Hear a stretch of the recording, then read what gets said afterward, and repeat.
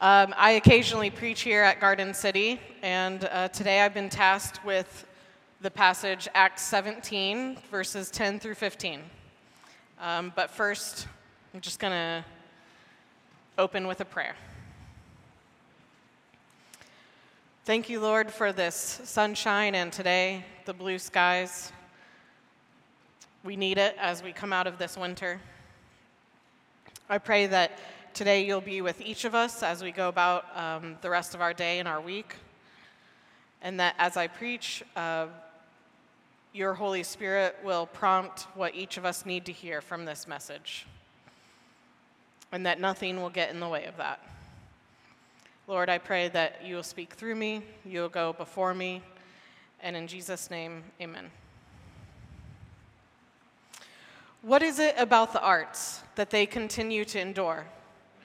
That despite the financial cuts to school districts performing arts programs, our society still spends much of our free time going to the movies, watching TV shows, reading books, listening to the symphony, attending a play, a musical, stopping in an art gallery, or doing one of my favorite things, which is attending a live rock concert music show. Why do the arts continue to speak to us?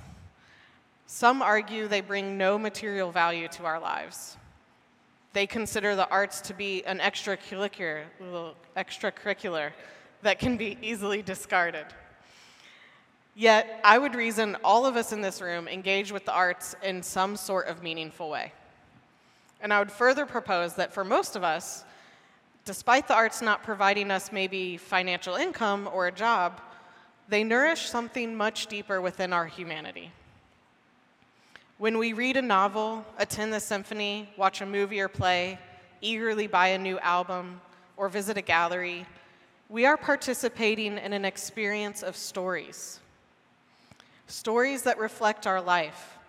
Stories that give shape and expression to our emotions, our thoughts, our dreams.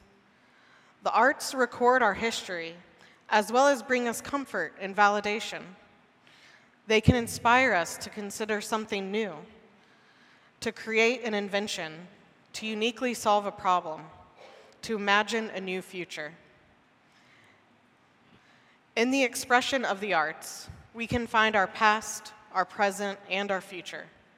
And in doing so, our ignorance can be confronted. This is partly why the arts continue to endure, why they are so powerful and necessary. Like traveling, the arts remind us of how big the world is, how diverse and varied humans are in their practices, their beliefs, and their cultures. The arts humble us, and they help us cultivate an empathy for the other person. They remind us of the importance of humility. They confront our prejudices and diminish our biases. The arts remind us the importance of being open-minded. And that's what I want us to reflect on today, the need for us as humans and Christians to be open-minded. We start in Acts 17, verses 10 through 15. The brothers immediately sent Paul and Silas away by night to Berea. And when they arrived, they went into the Jewish synagogue. Now these Jews were more noble than those in Thessalonica. They received the word with all eagerness, examining the scriptures daily to see if these things were so. Many of them therefore believed, with not a few Greek women of high standing, as well as men. But when the Jews from Thessalonica learned that the word of God was proclaimed by Paul at Berea also, they came there too, agitating and stirring up the crowds.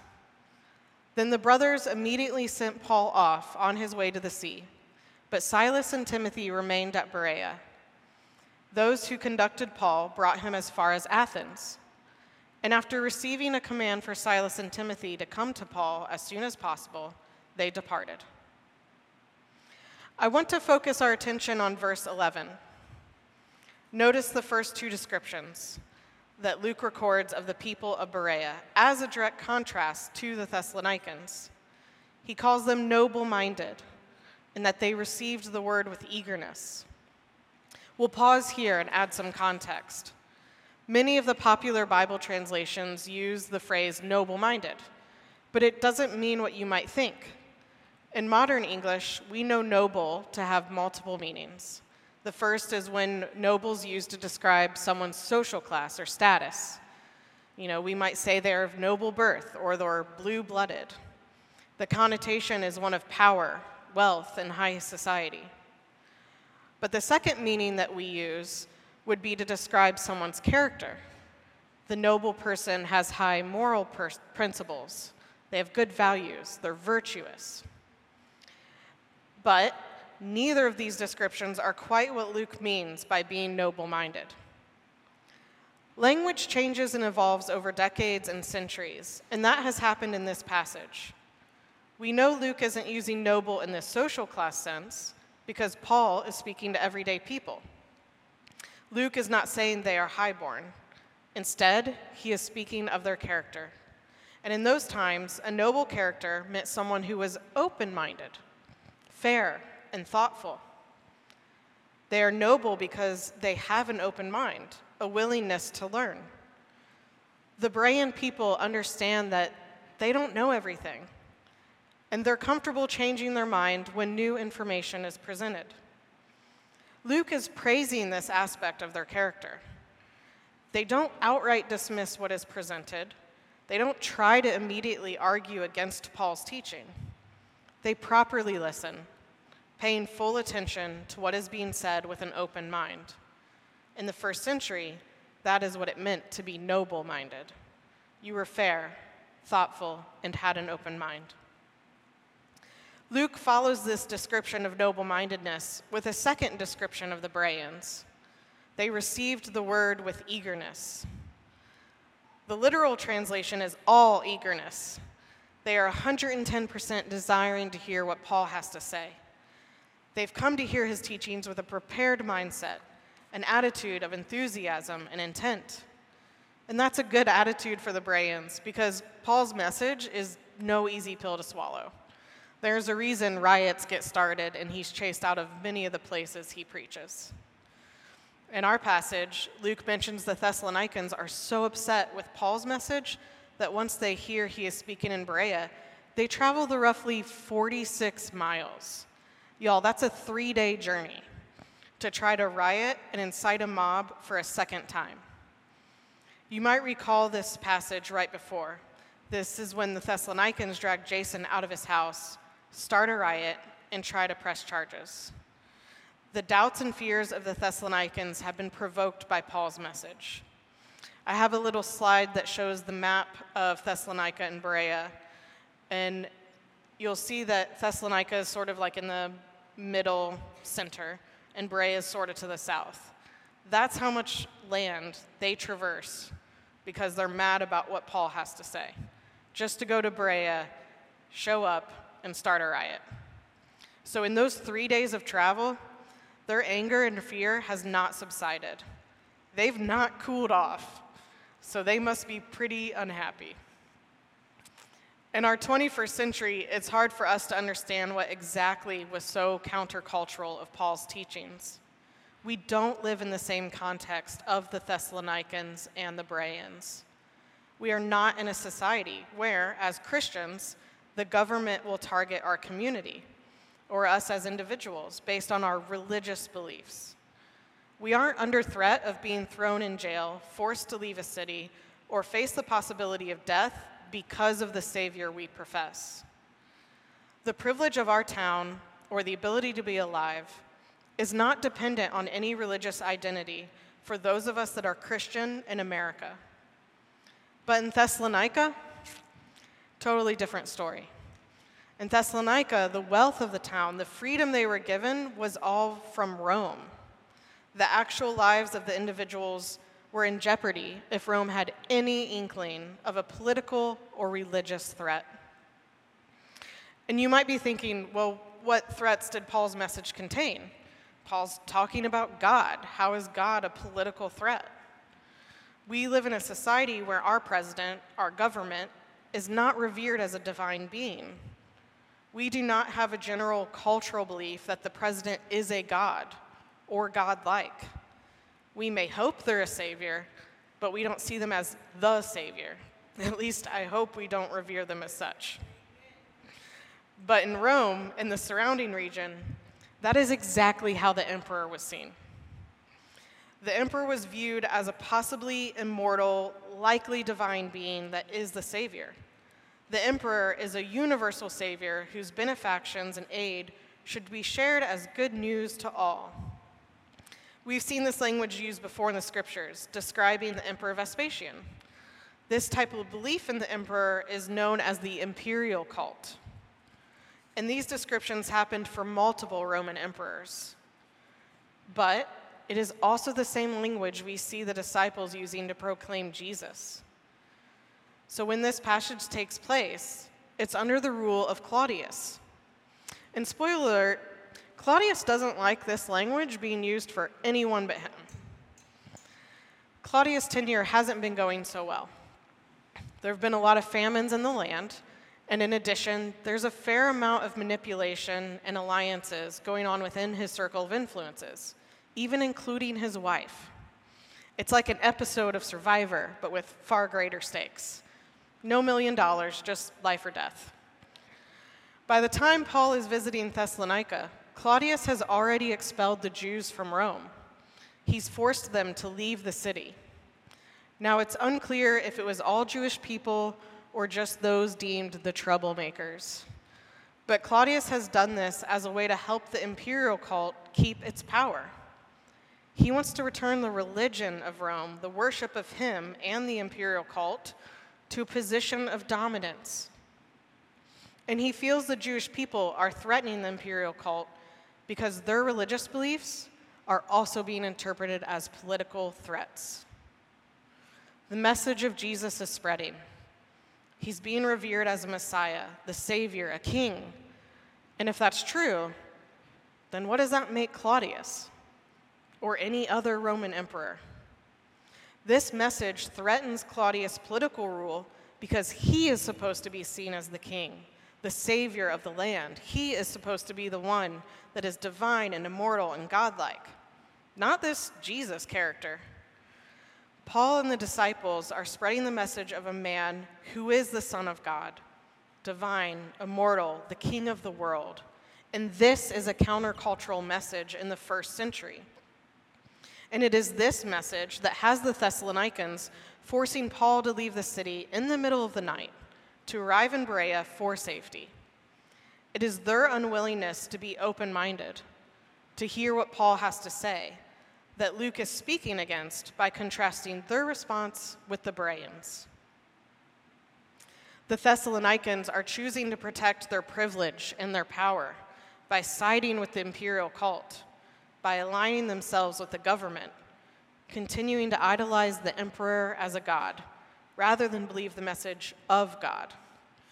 If Rome, or specifically Claudius, were to find out that the Thessalonians were heeding Paul's message, it could be interpreted as a threat to the rule of Rome, and they could punish Thessalonica. Because despite Thessalonica being called a free city, they were actually very heavily dependent on Rome for their freedom. Their wealth, their privilege, their status, it was all connected to Rome's good favor towards them. And in return, Thessalonica was expected to be loyal to Rome and the emperor.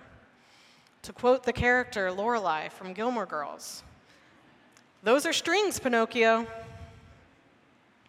Their freedom came with strings attached. You're welcome. You're welcome. Gilmore Girls, yes, pop culture matters. It's the arts, Dennis. Their freedom comes with strings attached. It was not a true freedom.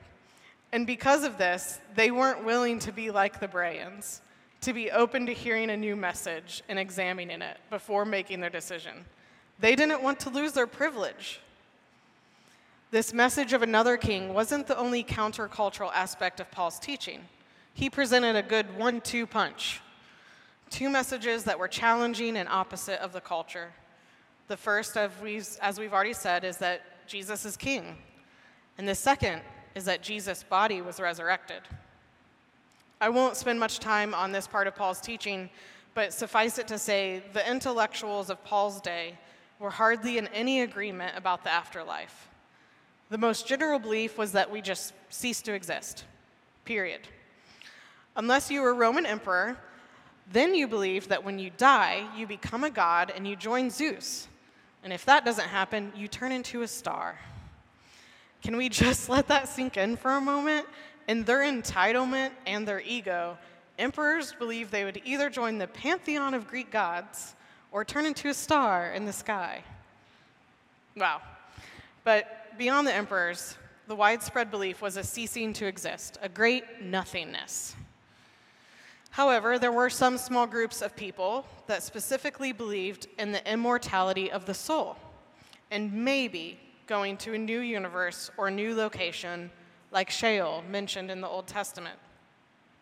But the idea of a physical resurrection of a dead body was considered absurd to most Greeks and Romans, and even some of the first century Jews. It was easier to agree that maybe the soul lives on than to assert our bodies are resurrected, or what they called rejuvenated. So for the disciples to be spreading this message that not only has the true king arrived, but that his body was physically resurrected after his death, it can be two difficult concepts to sit with at the same time.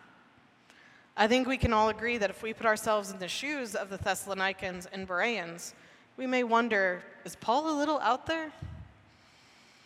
Being presented, though, with new ideas, especially when they are unfamiliar or we are ignorant about the issue, can lead to a lot of doubts and questions, especially if entertaining a doubt may lead us to lose our privilege, our safety, our wealth, our power, or relationships. We can then be quick to react out of discomfort and fear instead of taking time to respond. In American Christian culture, we've embraced the modern and Western mindset of demanding answers and reducing questions of faith to simple statements. We neglect the complexity, the nuance, and the curiosity. We've allowed the Western ways of taking a scientific and rational approach, being cerebral and intellectual, to inform what it means to understand faith. Now, don't hear me wrong. Having a cohesive set of beliefs and using our intellect as part of our faith is not inherently bad. The issue is when we use our scientific approach as the only way we build our faith, and if we also use it to defend against or ignore our questions and doubts.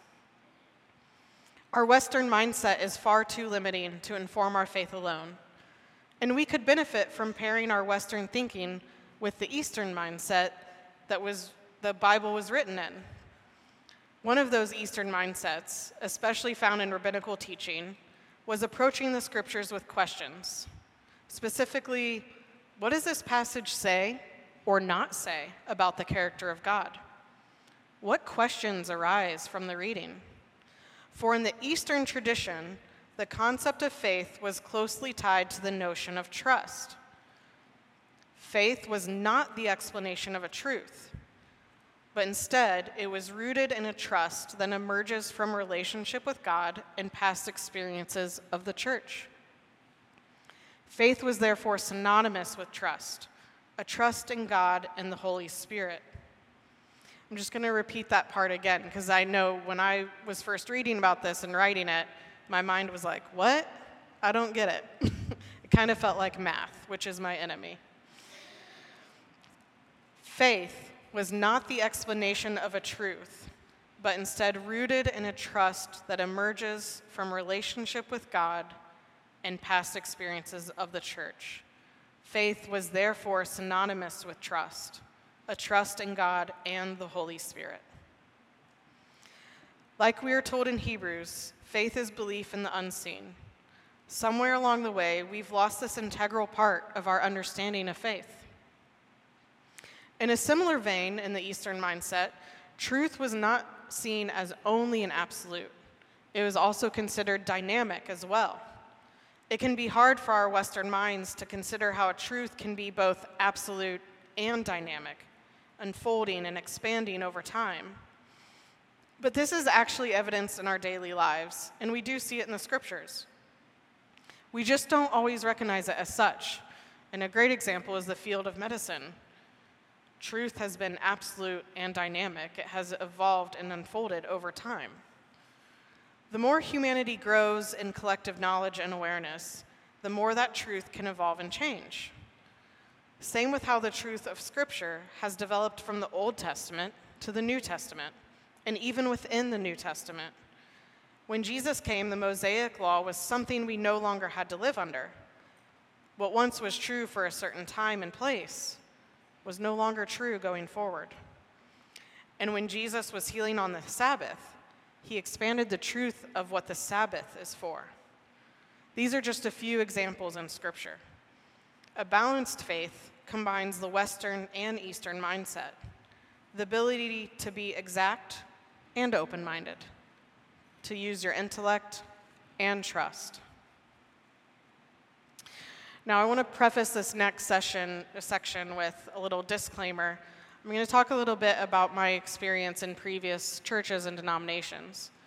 The key word there is experience. This is what I went through and how I interpreted the world around me. It doesn't mean this is true for everyone who were in those same unnamed churches and denominations. But I just want to throw that out there. In my previous churches, any hint of a question or a doubt was taboo. You were expected to accept that first answer to any question you had. And you weren't allowed to ask follow-up questions. If you expressed any sense of doubt, disagreement, or even questioning what was said, you were verbally reprimanded and had the Word of God used against you. The Word of God would be used as a defense, quickly, reactively, and also sometimes too neatly summarized. Or it would be used as a weapon when they didn't have a neat answer, which results in, feelings of shame and stifles the growth of a meaningful faith. It teaches you your questions aren't welcome here. In my experience, the church had been seduced by fear. Fear of losing one's salvation or faith. Fear that the church would get smaller. Fear that those numbers would drop. And that fear was more important to submit to than developing one's faith, learning how to work out one's salvation, trusting the Holy Spirit and the grace of God to protect the one with doubts and questions. There was no tolerance for any questions. Similarly, the Thessalonians had the fear of losing their freedom and privilege if they entertained that message of Paul. They valued their status and power more than considering what Paul had to say. We see this fear in the response to Paul's teaching when they chase down Jason in the previous passage inside a riot, and Paul has to flee for safety. Nothing in our lives should be placed of higher importance than that of the gospel. If I hadn't doubted, if I hadn't asked questions in my previous denominations, I wouldn't be allowed to be up here preaching. I wouldn't be at a place that affirms women preachers. I distinctly remember a time in high school when I was visiting a fringe church and they had a guest speaker come in, and it was a woman who led the altar call. I felt sick to my stomach. That's how deeply I was taught and shamed very specific portions of the Bible that are incorrect. I actually talked to the pastor afterwards and was like, "You had a woman preacher. That's not cool. It's not okay." I was very wrong at the time. That was what I had been taught. And it was because I wasn't allowed to doubt, is that passage possibly being used out of context? So doubts are important. And I'd like us to take some time to explore this topic of doubt. I know that might make y'all's anxiety rise and be like, "Oh no, doubt, we can't talk about that." But it's okay. I'd like us all to take a few deep breaths, and then we'll get into it. And I say this because we know that deep breathing sends a little message through your whole body saying, "Calm down, calm down, calm down." So let's just take a few deep breaths.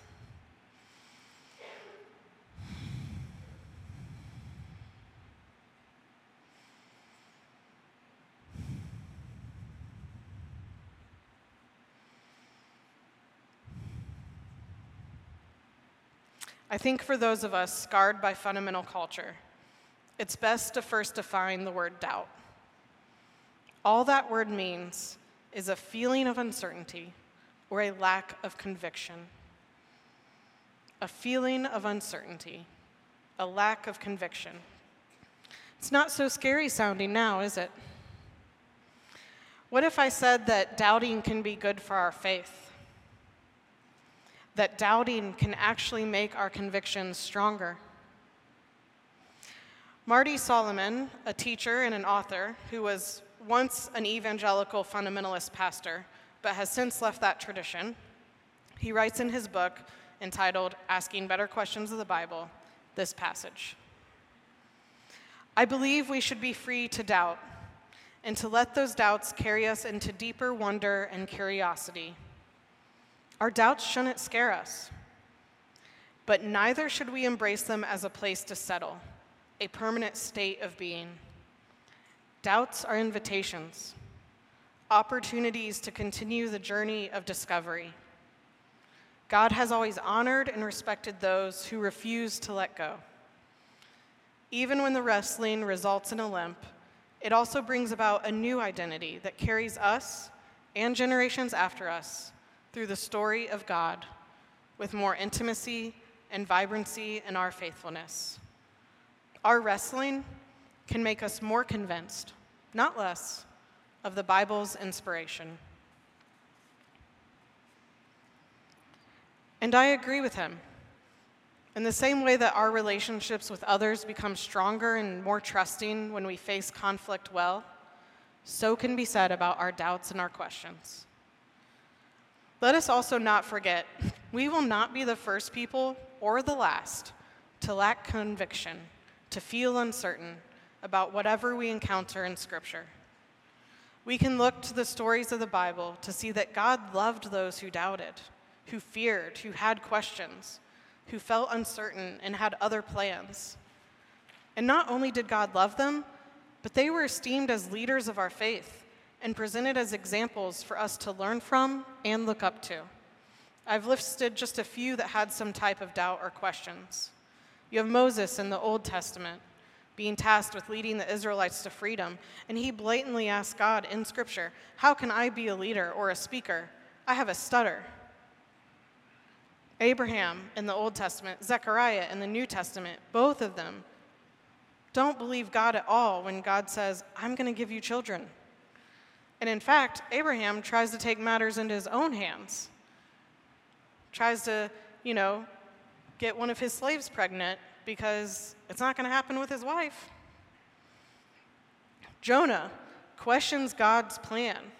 God says, "Go to Nineveh. I have work for you to do." Jonah scoffs and is like, "No, that's not going to work. I'm going to go this way instead."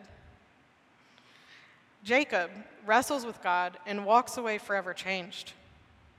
Peter, while walking on water towards Jesus, loses that feeling of a conviction, begins to feel uncertain that he, thinking, "Oh no, I'm going to actually drown. How is this happening?" And Thomas not only needed to see Jesus' resurrected body, but he needed to touch it. He needed to put his fingers in the holes in Jesus' hands for him to believe that Jesus' resurrected body was real. If you find yourself feeling uncertain, lacking conviction, having doubts, you're in good company. Our faith can deepen if we allow ourselves to complete the process as evidenced by the Bereans.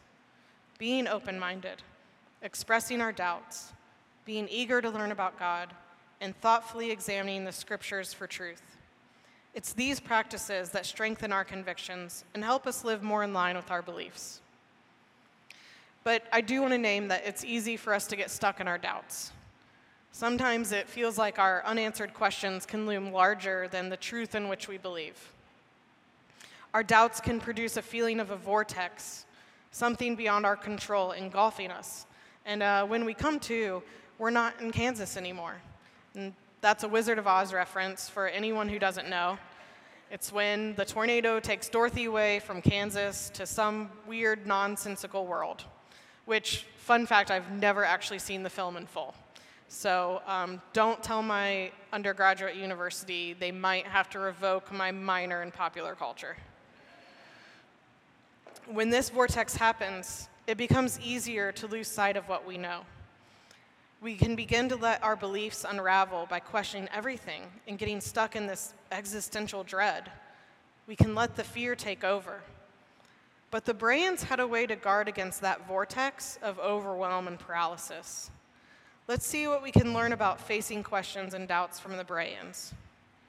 How did they balance their open mind without losing their faith? Well, Luke tells us. Back in verse 11, we see a verb Luke uses to describe the behavior of the Bereans, and it's the third description of them. It's that they examined the scriptures daily to see if these things were so. This examination is their response to their doubts, their questions, their uncertainty. They examine the information provided. They examine the scriptures. The Greek word that has been translated as examine was often used in the context of law or a legal process, specifically a trial. They are conducting an unbiased investigation to get to the truth. They show us that you can have strong convictions and be open-minded. Being open-minded means having the ability to consider other perspectives and trying to be empathetic to other people, or putting yourself in their shoes, as we say, even when you disagree with them. Again, you can be open-minded and have strong convictions. Their open-mindedness was not gullibility. They will not agree to just anything because someone says so. Instead, they subject Paul's message, the Word of God, to scrutiny. They meet regularly, Luke says daily, to examine the scriptures to see if Paul's teachings are in accordance with what the scriptures say. This is the way they approach scripture and bring fairness or balance to their willingness to hear new information. Yes, they were open-minded, willing to be wrong and learn new ideas, presumably comfortable with doubts and questions. But they didn't just passively receive new information and then go on with their day, or alternatively, have a question, a doubt, and ignore it, or let their questions paralyze them and get stuck. Instead, they made time to hear and to respond. And it was their response was to examine, to scrutinize the scriptures. The Bereans are good students. If we were to brainstorm what makes a successful student, we would see the Bereans contain those qualities: open-mindedness, a willingness to ask questions, a comfortability with doubts, an attitude of curiosity, and thinking critically by examining the information in front of them. In my career as a mental health therapist, I try to keep a mind of curiosity when meeting with clients. I have found it's important to embody a posture of inquiring without assumption, limiting as much prejudice and presumption as possible, because it only hurts the clients in their healing journey if I fill in the gaps of their story with all of my assumptions, with how I experience the world, with my values, my beliefs, my emotions. What if we approached the Bible with this level of open-mindedness? Or even received our questions and doubts with that same attitude of curiosity? There's a lot in the Bible, in the character of God, in the teachings of Jesus, to be curious about and unravel. And we see that God is faithful to those who question or feel uncertain. Church, to have questions and doubts is to be human. To be curious and filled with wonder is part of our design. There's nothing sinful or wrong in experiencing a doubt or wrestling with a question or lacking certainty. I give you permission to let go of the belief that to doubt is to be a bad Christian. And I encourage our church to be more comfortable with the unknown, to be willing to ask the hard questions, and to provide a safe space to express our uncertainty. Luke is encouraging us that all believers can search the scriptures, and that us ordinary people can understand the Bible with eagerness, diligence, and relying on God. Even in our doubts, we can trust the Spirit is at work and unfolding the truth of God within our lives. The Bereans are noble because they seek teaching. They receive the message with an open mind, and they examine the scriptures to find the truth. May we learn from these brothers and sisters in Christ. I'd like to close with a poem that Katie Long forwarded to me that she received from Sarah Cave, two wonderful members of our Garden City Church. I think it's a great benediction for those of us who struggle to be comfortable with doubts and questions. The poem is from a French Jesuit priest and a scientist, Father Teilhard de Chardin, and it is entitled Patient Trust. Above all, trust in the slow work of God. We are quite naturally impatient in everything to reach the end without delay. We should like to skip the intermediate stages. We are impatient of being on the way to something unknown, something new. And yet, it is the law of all progress that it is made by passing through some stages of instability, and that it may take a very long time. And so, I think it is with you. Your ideas mature gradually. Let them grow. Let them shape themselves without undue haste. Don't try to force them on, as though you could be today what time, that is to say, grace and circumstances, acting on your own goodwill, will make of you tomorrow. Only God could say what this new spirit, gradually forming within you, will be. Give our Lord the benefit of believing that his hand is leading you, and accept the anxiety of feeling yourself in suspense and incomplete. Amen.